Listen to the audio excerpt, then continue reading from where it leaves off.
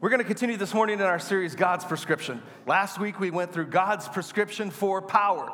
And we talked about how God's design, His intent, His invitation for you, every person, every man, every woman, every believer in the Lord Jesus Christ is to walk in a present tense relationship with the Holy Spirit that brings power for every situation, every circumstance, everything that you're called to do and be as a man or woman of God.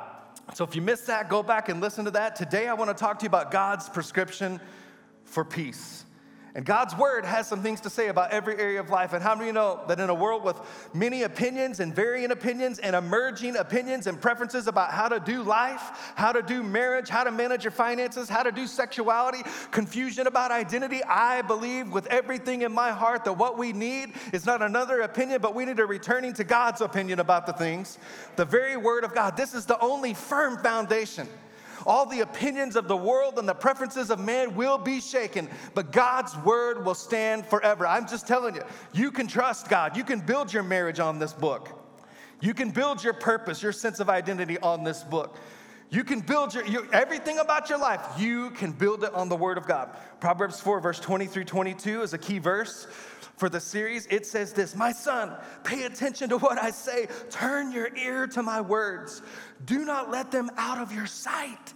Keep them within your heart, for they are life to those who find them and health to one's whole body." So let's pray. Let's ask the Lord to speak to us today and to give us ears to hear, to hold on. He says, hear my words. Hold on to them. Don't lose sight of them.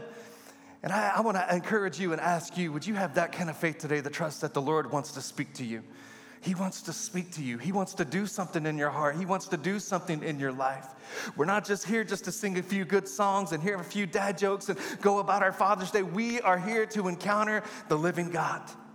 So, Lord, we thank you for your heart, God, today, for every man, woman, and young adult in this place, every person who's joining online. Thank you that your heart is to come and to strengthen us, to heal us, to restore us, God, in any place in any of our lives, Lord, where we're weak or weary or wounded or hurting or searching for the way forward. God, we thank you that today your heart is to come and to bring hope and to bring healing and to bring strength and to bring direction, God, by the power of your word, by the power of your Holy Spirit. We say, Lord, speak. Your servants are listening. We need your voice, Lord. We need your heart, God. We can't do everything that you've called us to do. We can't be or become everything you've called us to be or become without you, without your word. Thank you, God, for what you're going to do today. Thank you for speaking to us. Thank you for strengthening us, reminding us of some things, revealing some things maybe we've never seen or known before about who you are and about who we are in you. In Jesus' name, come on, all God's people said. I want to talk to you about God's prescription for peace. And Luke chapter 21 says this, and this is Jesus speaking, verse 25, and he says, "There will be signs in the sun, in the moon, and in the stars, and on the earth distress of nations with perplexity, the sea and the waves roaring." Catch this: men's hearts failing them from fear and the expectation of the things which are coming on the earth. For the powers of the heavens will be shaken. Then they will see the Son of Man coming in the clouds with power and great glory. Now, when these things begin to happen, look up. Somebody say, look up. And lift your heads, because your redemption draws near. So this is Jesus speaking about things to come. I believe that every day that we live, we're obviously one day closer to what he's writing about. And here's the thing. I think that we see what he's speaking of right here happening all throughout the world. People's hearts failing them for fear of the future. I'm just telling you, it's just true. The World Health Organization, before you began to know them for their response to COVID and Chinese labs and vaccines and everything a few years ago, they declared that depression and anxiety were the number one threat to global health. 248 million people are clinically depressed. And it's not just the depression, it's the fact that it's exponential. The effect that depression has on your physical body, the effect that depression has on your relationships, it's exponential. 248 million people depressed, but listen, your body is not designed to operate in a state of anxiety. It's designed to operate in a state of peace. And I'm going to show you today in God's word, that is the heart of God for you. Every believer, every man, every person, every young adult, that you have an inheritance of peace. The good news is that as a believer in Christ, God has made the way. It's not dependent on you kind of getting it right or figuring it out. It's dependent on you. Here's one way to say it. Peace for the believer is not tied to how things go. It's tied to who you know. Romans 14, verse 17 says, the kingdom of God is not a matter of eating or drinking. He's speaking of religious rules and regulations. He's saying, don't get caught up in all that stuff. Should I do this? Should I do that? He said, what God's heart is for you, the kingdom he's rescued you into, is a matter of righteousness, which is right standing with God. It's not just behavior, it's positional. Peace and joy in the Holy Spirit. He says, I want you to know who I am. I want you to know who you are. I want you to have joy. And if you are a part of my kingdom, you can have a lasting peace. Listen, Jesus in Hebrews chapter 7, is described as a priest in the order of Melchizedek. Melchizedek means king of peace. Jesus, Revelation 21, I think it's verse 2, says that Jesus will rule in a city, a new Jerusalem. Jerusalem means city of peace. Isaiah 9, verse 6 is describing the Lord, and it says, he's wonderful, he's counselor, he's mighty God, everlasting Father, he's the Prince of Peace. Listen, God's heart for you is to walk and live in peace. And here's the thing is, peace is powerful. Peace is powerful. The world has some ideas about what peace is and what it isn't. Peace is powerful. Peace is not kumbaya on the side of a mountain wearing yoga pants and drinking a chai latte. You could be in that place doing that, and your heart can be a sea of turmoil and fear. Peace is not a place that you can fly to. It's not a destination. It's not a car you can drive. It's not something that you can acquire. Peace is a person. And peace is powerful. Romans 16, verse 20 says this, the God of peace will soon crush Satan under your feet. Peace is a powerful force that when apprehended and when held onto in your life will help you to get to all the things that God is calling you to be led through and seen to. I'm just telling you, peace is the operating system that God desires for every believer to live in. The Bible is filled with all sorts of paradoxes. What do you mean, Pastor T? Well, we die to live. We give to receive. We labor to enter into rest. And here's the thing, we fight for peace.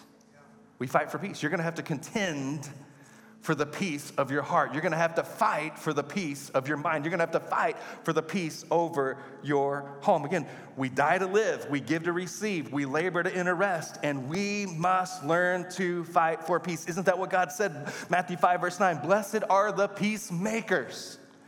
And you know what I've learned over the years is that there really are two groups of people. There are peacemakers and there are peace takers.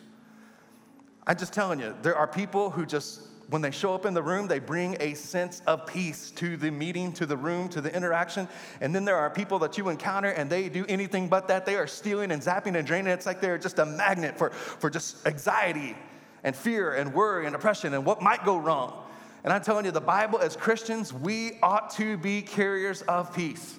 When we show up in the meeting, when we show up in the problem, when we show up near the hospital bed, there ought to be a sense of peace that we are bringing, not because we're better than anyone else, but again, not because of how things go, but because of who we know. And recently we had our air conditioning go out. How many of you know it's not a good time for that to happen? And it reminded me of an analogy that the Lord used over the years for me, and that's the difference between thermometers and thermostats. And as Christians, we are called to be thermostats. Thermometers reflect the conditions around them with no power to do anything about it. Thermostats understand the reality of the temperature of the room around them, but thermostats are connected to a source that allows them to draw from and initiate something that brings a transformation in the atmosphere of that room or that home or that house or that office. And I'm telling you, as a believer, blessed are the peacemakers. When you show up on the scene, there ought to be peace that shows up on the scene with you. So I want to go through why this is significantly important to you, to your life, and then we'll unpack how we walk this out, God's prescription for peace. Here's why it's important. Number one, it's relational. Peace is relational and transactional. These are just significances of the peace that Jesus has in his heart for you to live in and walk out. It's the heart of the Lord for you. John 14:27 are the words of Jesus, and he says, my peace I leave with you, my peace I give to you. Not as the world gives, do I give to you. Let not your hearts be troubled, neither let them be afraid. So he says, not as the world gives, which the world can give a measure of peace, but it's fleeting and circumstantial. It's found in small doses. that website, that bottle, those pills, that person. There's a dose of peace that you might find, but I'm telling you, you're going to need another hit of it tomorrow. And Jesus says, if you abide in me, there's a peace that you can have that is abiding. It's not fleeting. It's not circumstantial. It's relational. It transcends your circumstances. We'll get into that here in a little bit. He says, it's not as the world gives. There's a peace that the world will give you. And he said, the peace that I give you is different. It's deeper. It's beyond. It's significantly different. And I think it's powerful that he says, I give you. And he also says, I leave you. And you might think, well, isn't that kind of the same thing? Was he just reiterating? I don't think he was. I think he was using specific language. He said, I leave it to you. And when someone has an inheritance, you are left an inheritance. And here's what I know about inheritances. Is that it's a gift, it's a blessing, it's an endowment, it's an investment, it's a material thing, it's a home, it's an investment package. It's something that someone else has built, someone else has carved out, someone else has earned and saved that they are now giving to you solely because you're family. And he says, I leave my peace with you. It's the inheritance for every believer. He says, I came and I defeated sin, death, and the grave. I came and I rescued you out at the cross of Calvary through my death, my burial, and my risen life. And he said, now there's a peace that I have apprehended because of who I am. This is Jesus talking. And because of what I've done for you, there's a peace that I have gone to the depths of Sheol and I have taken the keys of the enemy. I've got a peace that now I am leaving to you, and it's your inheritance. It's your inheritance. You don't have to go and earn it. You just have to receive it through relationship. It's relational and it's transactional. The cross of Jesus Christ is a powerful force. There was a transaction that occurred at the cross of Jesus Christ. The price that he paid, we pray that prayer every week together. Thank you, Jesus, for paying the price I could not pay. There's a peace that is tied to the transaction that occurred when you gave your life to Jesus Christ. In other words, it's about who you belong to. Romans 5:1 says this, therefore, since we have been justified through faith, we have peace with God through our Lord Jesus Christ. Because of what Jesus did, we've been justified, which means declared or made righteous in the sight of. That is who you are. This scripture applies to you. Look at your neighbor, say, applies to you. It applies to you. It applies to you. You have been justified in the sight of Jesus, in the sight of God the Father, because of what Jesus did. And I heard someone say one time, justified, whenever you look at that, you can understand and realize that when the Father looks at you because you've been justified, it's just as if I'd never sinned. That's how he sees you. And it says, because Jesus came and made a way that we could be justified, we have peace with God. This abyss that existed between myself and God because of my sin, my pride, my rebellion has been dealt with. God now sees me as justified, and now I have peace with him. There is no longer turmoil between his heart and mine. He looks at me and he doesn't see my past. He doesn't see my sin. He doesn't see my failures. He doesn't even see my current struggles. He sees a blood-bought child of God who is living his life by faith in the Lord Jesus Christ and in no other thing or person. You've been justified. This is you. You've been justified. You have peace with God. It's relational and it's transactional. When we lived in South Texas, when we moved here, we lived kind of all over Texas, or I did for sure. Born and raised in the northernmost part of the Texas Panhandle near Amarillo, and then lived and farmed even further north in the Texas Panhandle near a town called Dalhart, between Dalhart and Dumas. Then moved to help my parents start a church in West Central Texas in a town called Abilene. So I had the north covered. Now I've got West Central Texas covered. That's kind of like right in the heart of Texas right there. And then my wife and I moved back in 2012 to New Year's Eve of 2012 to Brownsville, Texas, which is deep in the southernmost corner of Texas.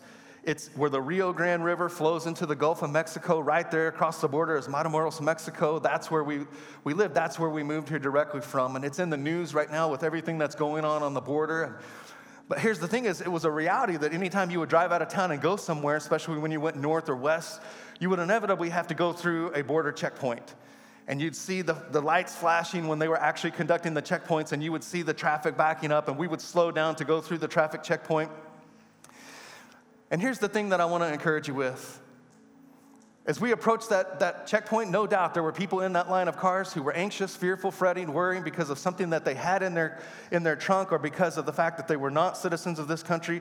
We never got nervous or anxious as we were approaching that checkpoint. Why? Because we knew where we were citizens of. And I'm telling you, as you go through life, you need to understand that while you're on this side of eternity in this earth dealing with fallen people and fallen circumstances, you are a citizen of heaven. This is just a temporary place for you.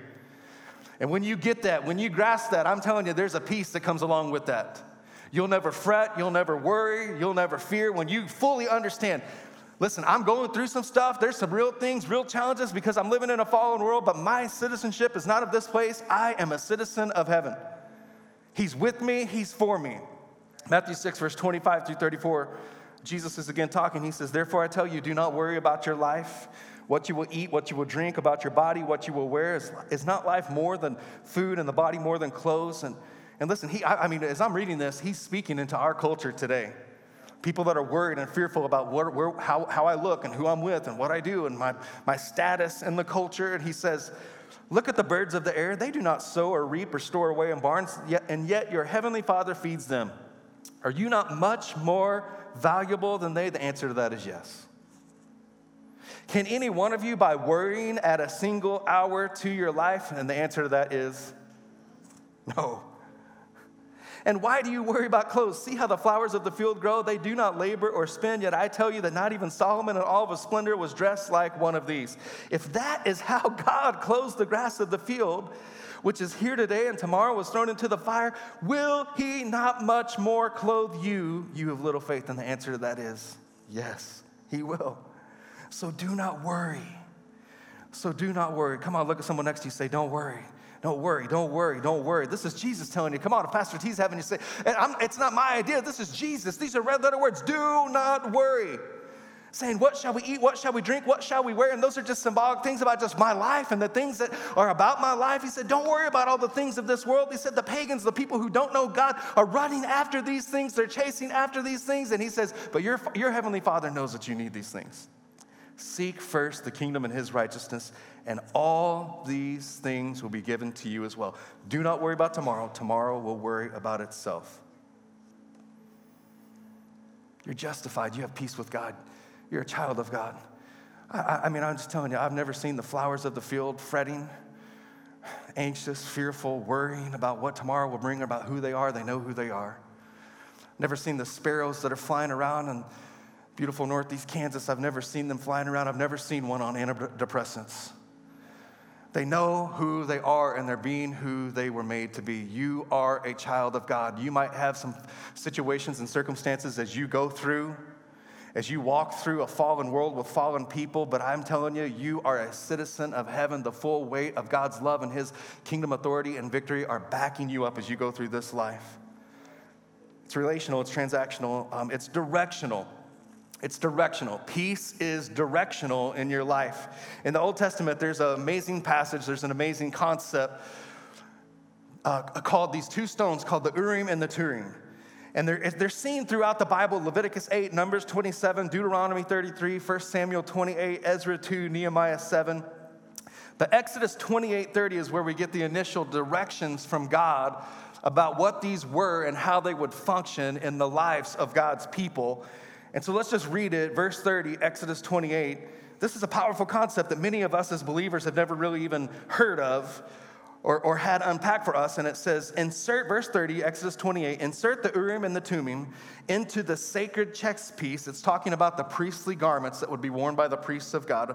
And it said, so that they will be carried over Aaron's heart when he goes into the Lord's presence. In this way, Aaron will always carry over his heart the objects used to determine the Lord's will for his people whenever he goes in before the Lord. So there's this priestly garment that Aaron was wearing, and it says, take a pouch and put these stones called the Urim and the Thummim in the pouch and sew it into this garment so that that pouch rests against the heart of the priest. And most theologians believe that when that priest would go before the Lord and he would ask questions, you see it in those other chapters that I presented to you, where he would go before the Lord and he'd say, should we go to war against the Philistines? Should we break camp? Should we move? That most theologians believe that there would be some sort of a supernatural phenomenon that would occur with those stones that were resting in that pouch against the heart of the priest, and there would be tangible evidence about God's will and his direction for their life and for the people of God. So he said, well, that's great, Pastor T, but I'm not going around with the stone sewed on the inside of my shirt or my blouse or whatever, you know. That's the good news. You don't have to, because under a new and better covenant, it's not a physical object, it's a spiritual leading. But the same principle is true. Watch, Colossians 3:15 tells us, let the peace of Christ rule in your hearts, since as members of one body you are called to what? To peace. And be thankful. Let the peace of Christ rule in your hearts. And that Greek word for rule is the Greek word brabeo. And it means to umpire, to decide, or to determine. And so he says, let the peace of God, let it umpire, let it decide, or let it determine. I'm telling you, peace is directional. And I'm just telling you, when you are up against a decision or a direction in your life, young adults, when you're trying to decide, because here's the thing, is there's a lot of decisions that you are called to make in your life that the Bible will not answer in black and white terms. Where should I live? Who should I marry? What should I do? What major should I go? I mean, there's a lot of decisions that you cannot afford to apply the thing that I used to do, and I still do occasionally, where you open up the Bible and you're just hoping that a scripture will tell you it's not going to happen. He says, let the peace of God be the umpire of your heart. And I'm just telling you, in my own life, I'm familiar with many situations and circumstances throughout the years where I avoided or ignored, rather, the peace or the absence, rather, of peace in my heart, and forged ahead with the decision because I really wanted to do it. I really wanted that transaction. I really wanted that opportunity or whatever, and I always regretted every decision that I made when there was an absence of peace. But I'm telling you, in 25 years of knowing and serving the Lord, I have never regretted a decision that was made when I had the presence of peace in my heart. Here's the thing, even when it didn't make sense in the natural. There are decisions that you will make when you have peace that won't make sense to your family or your friends or your coworkers, but I'm telling you, when the peace of God resides there, umpiring in your heart, the blessing of God will follow that decision. I'm just telling you, just try it. And if you're married and your couples, we don't badger one another about decisions or whatever. We walk in unity. We say, what do you think? Do you have a peace about it? I'm just telling you, when I say, are we supposed to do this or this or this or this, or what do you think about that? If she says, I just don't have a peace about it, I'm telling you, I push pause on that decision until the moment where we could both come together around our table or kneeling by our bed or wherever it is and say, whatever it is that God is calling us to, we don't have all the resources. We don't have all the answers. We don't know how it's going to go, but we have a sense of peace that the Lord is leading us in that way. And I'm telling you, peaceful decisions are decisions that God can bless. It's directional. Now, number 3, it's protectional. It's protectional. It's relational and transactional. It's directional, and peace is protectional. Again, I'm just helping you see why this is critically important to you, and then we're going to unpack how to live it out. It's protectional. Philippians 4, verse 6 through 7 says, do not be anxious about anything, but in every situation, by prayer and petition, with thanksgiving, present your requests to God. So there's our part. There's what our responsibility is right there. That he's telling us, that's God's prescription right there. And he says, if you'll do these things, watch, verse 7 is the follow-up, and it says, then the peace of God, which transcends all understanding, will guard your hearts and your minds in Christ Jesus. And listen, perhaps more than ever, I believe we need our hearts to be guarded and protected. There are many schemes, pitfalls, traps, offenses that are happening in the world. I mean, I'm just telling you, the world is just getting more complicated day by day. More than ever, we need the peace of God to be a guard around our heart. And guard, that Greek word is the Greek word phoreo, and it means to protect by military force, to create or establish a military-style guard, as to prevent a hostile invasion or to keep the inhabitants of a city from taking flight. In other words, it's a powerful word. It's a powerful word. I mean, you need to picture the peace of God is building a military-style encampment, a fortress around your heart.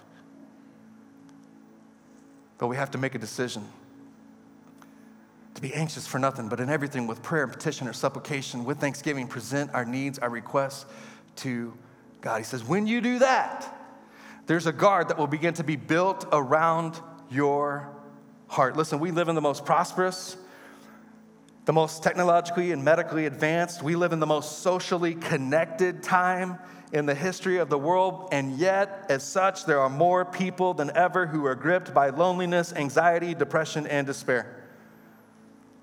And you say, well, how could that be? Why would that be? Listen, it's because lasting peace cannot and will not ever be found in your bank account or your IRA. It is not a destination that can be traveled to.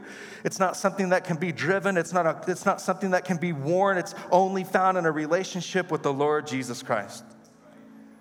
It's relational, it's transactional, it's directional. If the enemy can knock out your sense of peace, he can take out one of the main navigational instruments that God wants to use to help you to begin to move forward towards the purposes and plans of God for your life. And it's protectional. He intends to build a protection around your heart. So how do we do this, Pastor T? How do we do this? That all sounds good. How do we do this? Here's God's prescription for peace. And number one is prayer. These are 4 P's: prayer, praise, priority, which has to do with the lordship of Jesus in every area of your life, and perspective. What we're focusing on, what we're giving our attention most to. So number 1, prayer, and we just were there, Philippians 4, 6, and 7. Don't be anxious about everything, but in every situation, somebody say every situation. By prayer and petition with thanksgiving, present your request to God. Then the peace of God, which transcends understanding, in other words, it goes beyond what the natural circumstances might look like. It transcends that. It's not based on circumstances. It's not based on situations. It's not based on the stars aligning or all the cards turning the right way. It's based on the peace of God that guards and protects your heart. Listen, prayer, so he says it's prayer. It's prayer. And listen, I'm just telling you, for us to experience the fullness of the joy and the peace and the victory and the abundance of God, we're not waiting for the perfect church service. I'm telling you, we must return to lifestyle Christianity, where every day we are dedicating our heart to God, and every day we are hitting our knees in prayer, and every day we are getting in the Word of God. That's God's prescription. He said every circumstance, every situation, the good, the bad, the ugly, everything in between, we've got to return to being a people of prayer. Listen, prayer, we've got to begin to instruct people on how to pray, and prayer is not a religious exercise that requires King James language. Prayer is a relational conversation with a good Heavenly Father who's known as Abba, your daddy. He cares about everything. If he cares about the sparrows, if he cares about the flowers of the field, how much more does he care about your life and everything that it entails? Everything you're up against. Listen, I'm telling you, a good place to start if you want to begin to have a prayer life is just to document all the things that are worrying you or causing you to be anxious or have anxious thoughts, and just scratch out the name at the top of that list and say, this is my prayer list. Just start by coming to the Lord and saying, Lord, I don't know what to do about this. And Lord, I've got this situation. And Lord, that loved one or that family member is far from you. And Lord, this and that. I don't know where to go. And Lord, I don't know whether I should do this or do that. It's what the Bible says right there. Present your request to God with prayer and petition and with thanksgiving. And here's what that means. It can mean thanksgiving as in what the Lord has already done in your life. But I believe that it actually is more powerful than that, because it's easier to give thanks for something that God's already done. But he's talking about presenting everything that's in the future of your life. I mean, the things that are unknown about today and tomorrow in your life. He's saying, present those things with thanksgiving. And here's the thing I think we ought to do is begin to present them in a way that says, Lord, I thank you that thing I'm up against, you're going to meet that need. I thank you, Lord, that you're going to see me through. I thank you, Lord, that you're going to give me wisdom. I thank you, Lord, that you're going to open the doors. I thank you, Lord, that you're going to close the doors. I thank you, Lord, that you're going to lead that family member back home. I thank you, Lord. And here, when we begin to give gratitude and thanksgiving to God in advance of what God is going to do, it establishes the ultimate atmosphere of faith over that prayer. It removes the middle ground of doubt and unbelief. We're saying, Lord, I'm praying and I'm asking and I'm presenting with prayer and petition and supplication, and I'm also doing it with thanksgiving. I thank you that you are a good Heavenly Father. I thank you that your word is filled with promises for me. I thank you, Lord, that if you came and sent Jesus, how much more will you lead me into some of these things that are in my future, the hopes, the dreams, the desires, the fears, the anxieties, the worries. I'm presenting every circumstance and situation before you in prayer. Present it to him. Give it to him. 1 Peter 4:7, 5:7 rather, says, cast your anxiety on him because he cares for you. Another translation of that same scripture says, give all your worries to him. How long do I need to pray, Pastor T? Well, maybe till the point where you can leave it at the foot of the cross and walk away with peace. So if you go to God and you just pray in a way that you leave that moment of prayer and you're still riddled with fear and anxiety and worry and doubt about will God really show up, maybe you need to go back to that place of prayer until you can leave and just say, Lord, I'm fully giving this. I am living out and walking out what 1 Peter 5:7 says. I'm casting all my anxieties, all my cares, I'm giving them to you. You got to give it to God. I mean, I'm telling you, this is God's prescription for peace. You don't want to carry that thing, that anxiety, that fear, that worry into your day. Leave it in the place of prayer and trust that God can do a better job of bringing the answer than you can ever do in your own strength. I'm just telling you, he's a little better at running my world than I am.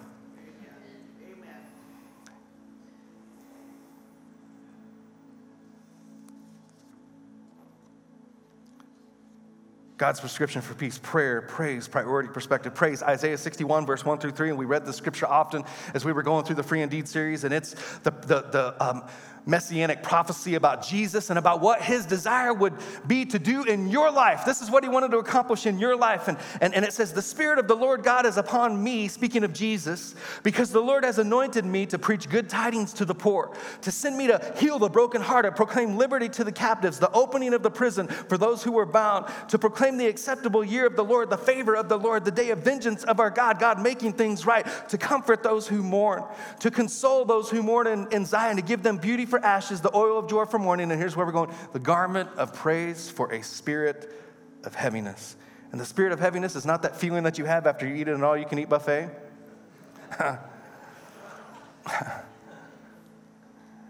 It's spiritual heaviness, darkness, despair, oppression, fear, anxiety, worry. That spirit, he says, I'm giving you a garment of praise for. It means in exchange of. And here's what I know about, there's two places in the Bible that talk about a garment of something. One is be clothed with the garment of humility, and the other is a garment of praise. And here's what I understand is that by my own nature, I'm prideful. And clothing, here's the other thing I know, is that every day when you wake up, you have to decide what you're going to wear. You decide what you are going to put onto you. And he said, in the morning, you can make a decision. You could choose to carry around and wear all the fears and worries and anxieties of your life. Come on, real problems, real circumstances, real situations. No one's saying that you're not going through some stuff. But even in that moment, God says, I have given you a garment to wear of praise that you can exchange for the spirit of heaviness. So me and Pastor T, every morning I've got to be willing to pray, and every morning beyond Sundays when there's a worship team and the lighting and everything, I've got to find a way to praise and worship God. Listen, I'm not telling you that you have to. I'm telling you that you get to. And I'm telling you that if you want to live beyond the pandemic of fear and worry and anxiety that is taking people in our culture down at an alarming rate, this is the life that you're going to have to live. There's no shortcuts to it. And we're getting what we get because we've thought that we can maybe think differently or do better or whatever. We've got to raise up our young people to be young people of prayer and worship and fasting and petitioning God and living for God and trusting God and seeking after God and going hard after God in our marriages and our families. There's no shortcuts to the peace of God resting upon that relationship and resting upon that home. We've got to be a people of prayer. We've got to be a people of praise. What's that look like for you? What's that look like for you? What are you listening to? What are you worshiping? What are you speaking? What are you doing with that time of that commute? With that moment with your coffee? Maybe it's time to turn off the cable news, and maybe it's time to turn on Spotify with Bethel Music or Gateway Worship or the Belonging Co. or whatever it is, and just begin to just worship God and just begin to just magnify Him. You know, the Bible says, come and magnify the Lord with me. And listen, here's a question, and it could come out like a trick question, but it's really not. Can God get any bigger? No, He can't. I mean, He's God. Whether I choose to recognize Him or not, I mean, He's the God of the universe, the creator of all that holds the whole world in the palm of His hand. But when I worship God, He begins to get bigger to me. And the problems that I have begin to get smaller as the God that I serve begins to be magnified and get bigger in my life. Come and magnify the Lord with me. Come on, when you get in that moment, in that presence, when you're driving or whatever, we're jumping in your shower, shaving in the morning or whatever, come on, get your worship on, get your praise on. Begin to magnify the Lord. Begin to remind yourself when we praise, we're speaking and singing and declaring the word of God. We're deferring our ability to lead our life to him. We say, Lord, great are you, Lord. Great are you, Lord. It's your breath in these lungs. So I pour out my praise to you only, for great are you, Lord. People of prayer, people of praise, a people of priority, which has to do with lordship. 2 Peter 3:18 says this, grow in the grace and the knowledge of our Lord and Savior, Jesus Christ. To him be the glory now and forever, amen. Our Lord and Savior, Jesus Christ. There's a lot of people who want to know Jesus as Savior.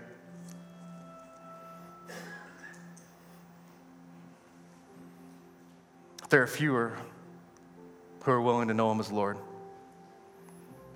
And he says, you need to grow in the knowledge of Jesus as your Savior and as your Lord. And let me just say this. One of the surest ways to have peace in an area of your life is to make Jesus the Lord of that area of your life.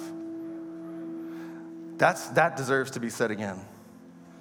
One of the surest ways to have peace in any area of your life is to ensure that Jesus is the Lord of that area of your life. Jesus, would you be the Lord of my marriage? It just means I'm trusting you. I'm looking to you. I'm leaning on you. I'm depending on you. I'm not doing it in my own strength. I'm not doing it because of something I saw on Dr. Phil. I'm not doing it because of the self-help book. I'm leaning and trusting on you. I'm making you the Lord of my life. I'm making you the Lord of my mind. I'm making you the Lord of my mouth. Come on, that's a big one. I'm making you the Lord of my finances. Come on, this isn't a message about tithing. But for 25 years, I've honored the Lord with that first fruits of every check that I've gotten, every payment that I've gotten. Even before I became a pastor, I did it. I'm telling you, because I do that, I have perfect peace over my finances. I will never worry, fear, or fret over something financial in my life because I know I've sown in the kingdom, so he has my back. I'm walking in covenant with him. The number one way to have peace in any area of your life is make Jesus the Lord of that area of your life. Isaiah 9, verse 6. We mentioned it earlier, but there's something powerful that we haven't extrapolated from it yet. It says, unto us a child is born, a son is given.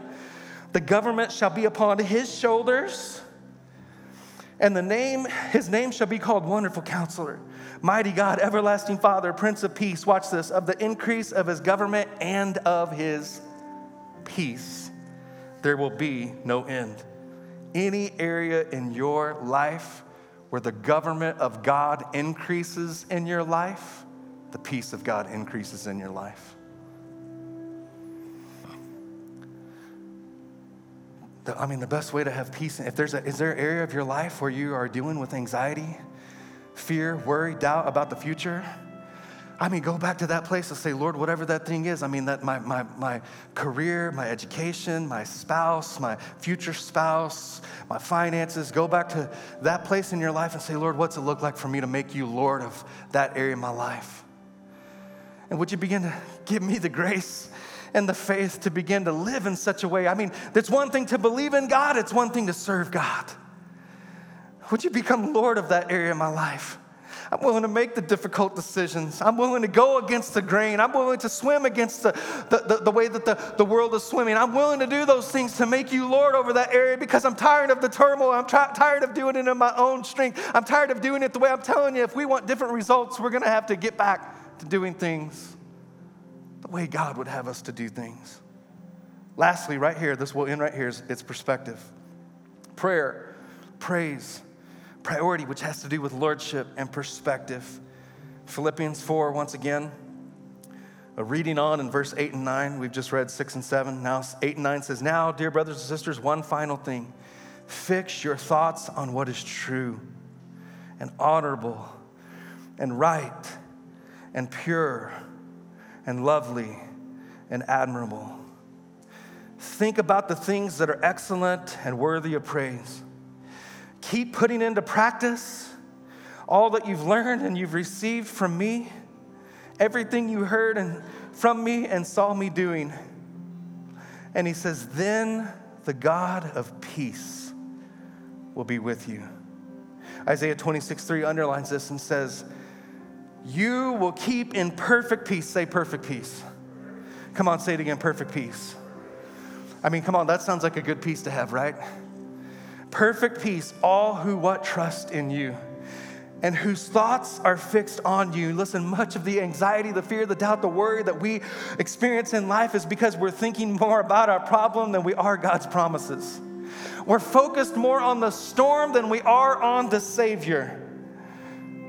And I'm not talking about the fact that you don't have storms and that you don't have problems, but remember Joshua and Caleb, they went in with the 10 spies and they came back and there was a report that was given that said, there are giants in the land, they're 9 feet tall and they're gonna take us out. Yes, it's a good place, it's a land flowing with milk and honey. The grapes are so big that you have to carry one bunch of grapes on. 4 men have to be involved in carrying just one big bunch of grapes. It's a good land, but there's giants in the land. And you remember Joshua and Caleb came back and they had a different spirit, the Bible says, a spirit of faith, and they did not argue with the idea that there was opposition. They just said, listen, surely our God's for us. Yeah, there's some giants there, but come on, it's gonna be good because they built big houses, they have big furniture, and they have big chariots. And when God takes us in that place and defeats them, not in our own strength, but because he's with us and we're walking with him in covenant, come on, we're gonna inherit a good place and a good land. They didn't deny that the presence of problems, and here's where I'll land this message today. Peace in the life of a believer is not the absence or the presence of something. It's the presence of someone. I mean, it's knowing, man, God is with me, God is for me. Man, I would like to get worried about that, but I know God's got my back. I know God's leading me. I remember all the things he's seen me through. I mean, I stayed up all those nights worrying about that thing that I thought was gonna kill me or take me out, and here I am, I'm still standing. Why would I worry about this thing? Would you stand to your feet? Stand to your feet, stand to your feet. Let's present ourselves before the Lord. And I'm going to pray over you. Listen, what I know in a room this size, all those who are joining online, is that in every one of our lives, there's some things that are going smoothly, and there's some places where there's some rough patches, some places where we might really have legitimate reasons to be fearful or anxious or worrisome about life. And I'm telling you today, that is not God's will for you. He has not given you a spirit of fear anywhere in your life. And I know this is a strong statement. Anywhere in your life where there is fear or anxiety or worry, it's an indicator that there's a need for you to go to prayer. There's an indicator that there's a need for you to go to praise and worship. There's an indicator that there's a need for you to go and to prioritize, make Jesus the Lord of that area. There's an indicator that there's a need for you to take a moment and kind of step back from the situation and say, Lord, maybe there's a different way that I can look at this. Maybe there's a way I can be reminded of all the ways you've been faithful to me. And so, Lord, I just thank you. Would you just lift your hands? If you want to walk in greater levels of the peace of the Lord that is not fleeting and not circumstantial, but is deep and abiding beyond understanding, would you just lift your hands before the Lord to receive today?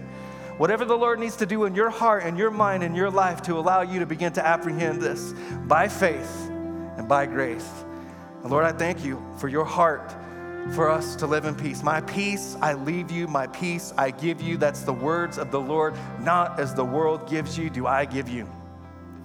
And Lord, I thank you. I bind every spirit of fear, every spirit of anxiety, every spirit of worry. And I bind all of those things, the ramifications, the health challenges, the relational strife, all the things that result as a result of all those things, the anxiety, the fear, the worry, the doubt. And I pray in those areas, in this day, in this moment, as we make you Lord of those areas. And would you begin to just speak to your people? Tell us, Lord, whatever you have us to do, Lord, would you give us the grace to go and do it today? And Lord, I pray in those areas, God, that right now, in that place where there's been anxiety and turmoil today, that you would speak peace. Peace, be still. That's what Jesus speaks to storms. Peace, be still. Peace, be still. And I pray, God, that people would leave this room, leave this place, leave this moment, go back into their day, back into their home, Lord, with a sense of peace that transcends understanding, that's not dependent upon them getting it all right and checking all the boxes, but is dependent on them knowing who they are in you. Justified with God in Christ, peace with God established in a way that can't be stolen or taken from you. Thank you, God. Man, we receive it today. We receive it today. We receive it today. And maybe just stay in a posture of receiving. But right now, before we worship one more time, send you back out about your Father's Day. Man, what better day than Father's Day to give people the opportunity to come home to Jesus? Give people the opportunity to run into the arms of the Father. Maybe you're here and you're what the Bible would describe as a prodigal son or a prodigal daughter. You once knew God, loved God, served God, maybe even grew up in the church, but life has happened, busyness has happened, maybe bad choices have happened, and you find yourself today really far from Him. You believe in Him, but you don't have a relationship with Him. Or maybe you're here today and you're just searching, you're just seeking, you've never experienced the free gift of salvation that we receive by faith and by grace of God. We don't earn it, we don't deserve it. I mean, come on, when we need God the most is when we deserve Him the least. He doesn't make you get your life cleaned up and all put back together before you come to Him. He just says, come to me, I'll help you start to pick up the broken pieces of your life. Listen, if that's you, prodigal son or daughter who's drifted from God, or someone who's never confessed Jesus as Lord and received what it feels like to have the weight of your sin and your past and the shame and the guilt and the condemnation that the enemy tries to use to hold you down and hinder you from moving forward as a man or woman of faith, right now, don't wait, right now, do not wait. Just lift your hand high towards heaven and say, that's me. We want to pray with you. We want to pray for you. This is just an outward sign of an inward work. There's nothing magical or super spiritual about lifting your hand. It's just you just saying, this is me just outwardly saying, in my heart, I'm committing to live for God. In my heart, I'm saying, I need a Savior. I need Jesus. Listen, maybe you're joining us online and watching some other time throughout the week. Maybe you're even by yourself. I think it would be powerfully important for you to even maybe stand to your feet or lift your hand high towards God. You are not responding to a preacher. You're responding to a Father. You're responding to your Heavenly Father. And come on, church, you know what's coming. If you raised your hand, you can lower it. And if you raised your hand, here's what's about to happen. We're going to pray this prayer with you. We're going to pray this prayer with you because quickly we want to just show you, man, we want to come alongside you and encourage you and strengthen you and help you and pray with you and counsel you and minister to you and disciple you, help you begin to move forward in your faith and break free of some of the things that have been holding you back. And we do it for a second reason, and that's because even as we are growing and maturing in our faith, growing as disciples, walking in greater measures of maturity spiritually and victory and God's peace and joy, we recognize all of that is still dependent on grace. We never graduate from grace. So come on, let's pray this. Pray it with fervency today, church. Pray it with these precious people who have responded to Jesus. Come on, let's support them today and repeat after me. Father, in Jesus' name, I recognize my need for a Savior, and I thank you for sending Jesus to pay the price I could never pay, to make a way that I might have a new life and a fresh start. And I give you my life. I give you my trust. And because of Jesus, I'll never be the same. Come on, say it again. I will never be the same. And then would you rejoice with all of heaven by putting your hands together? Thank you, Lord. Hey, come on. Let's worship the Lord one more time together today. And then we'll dismiss you, get you about your day.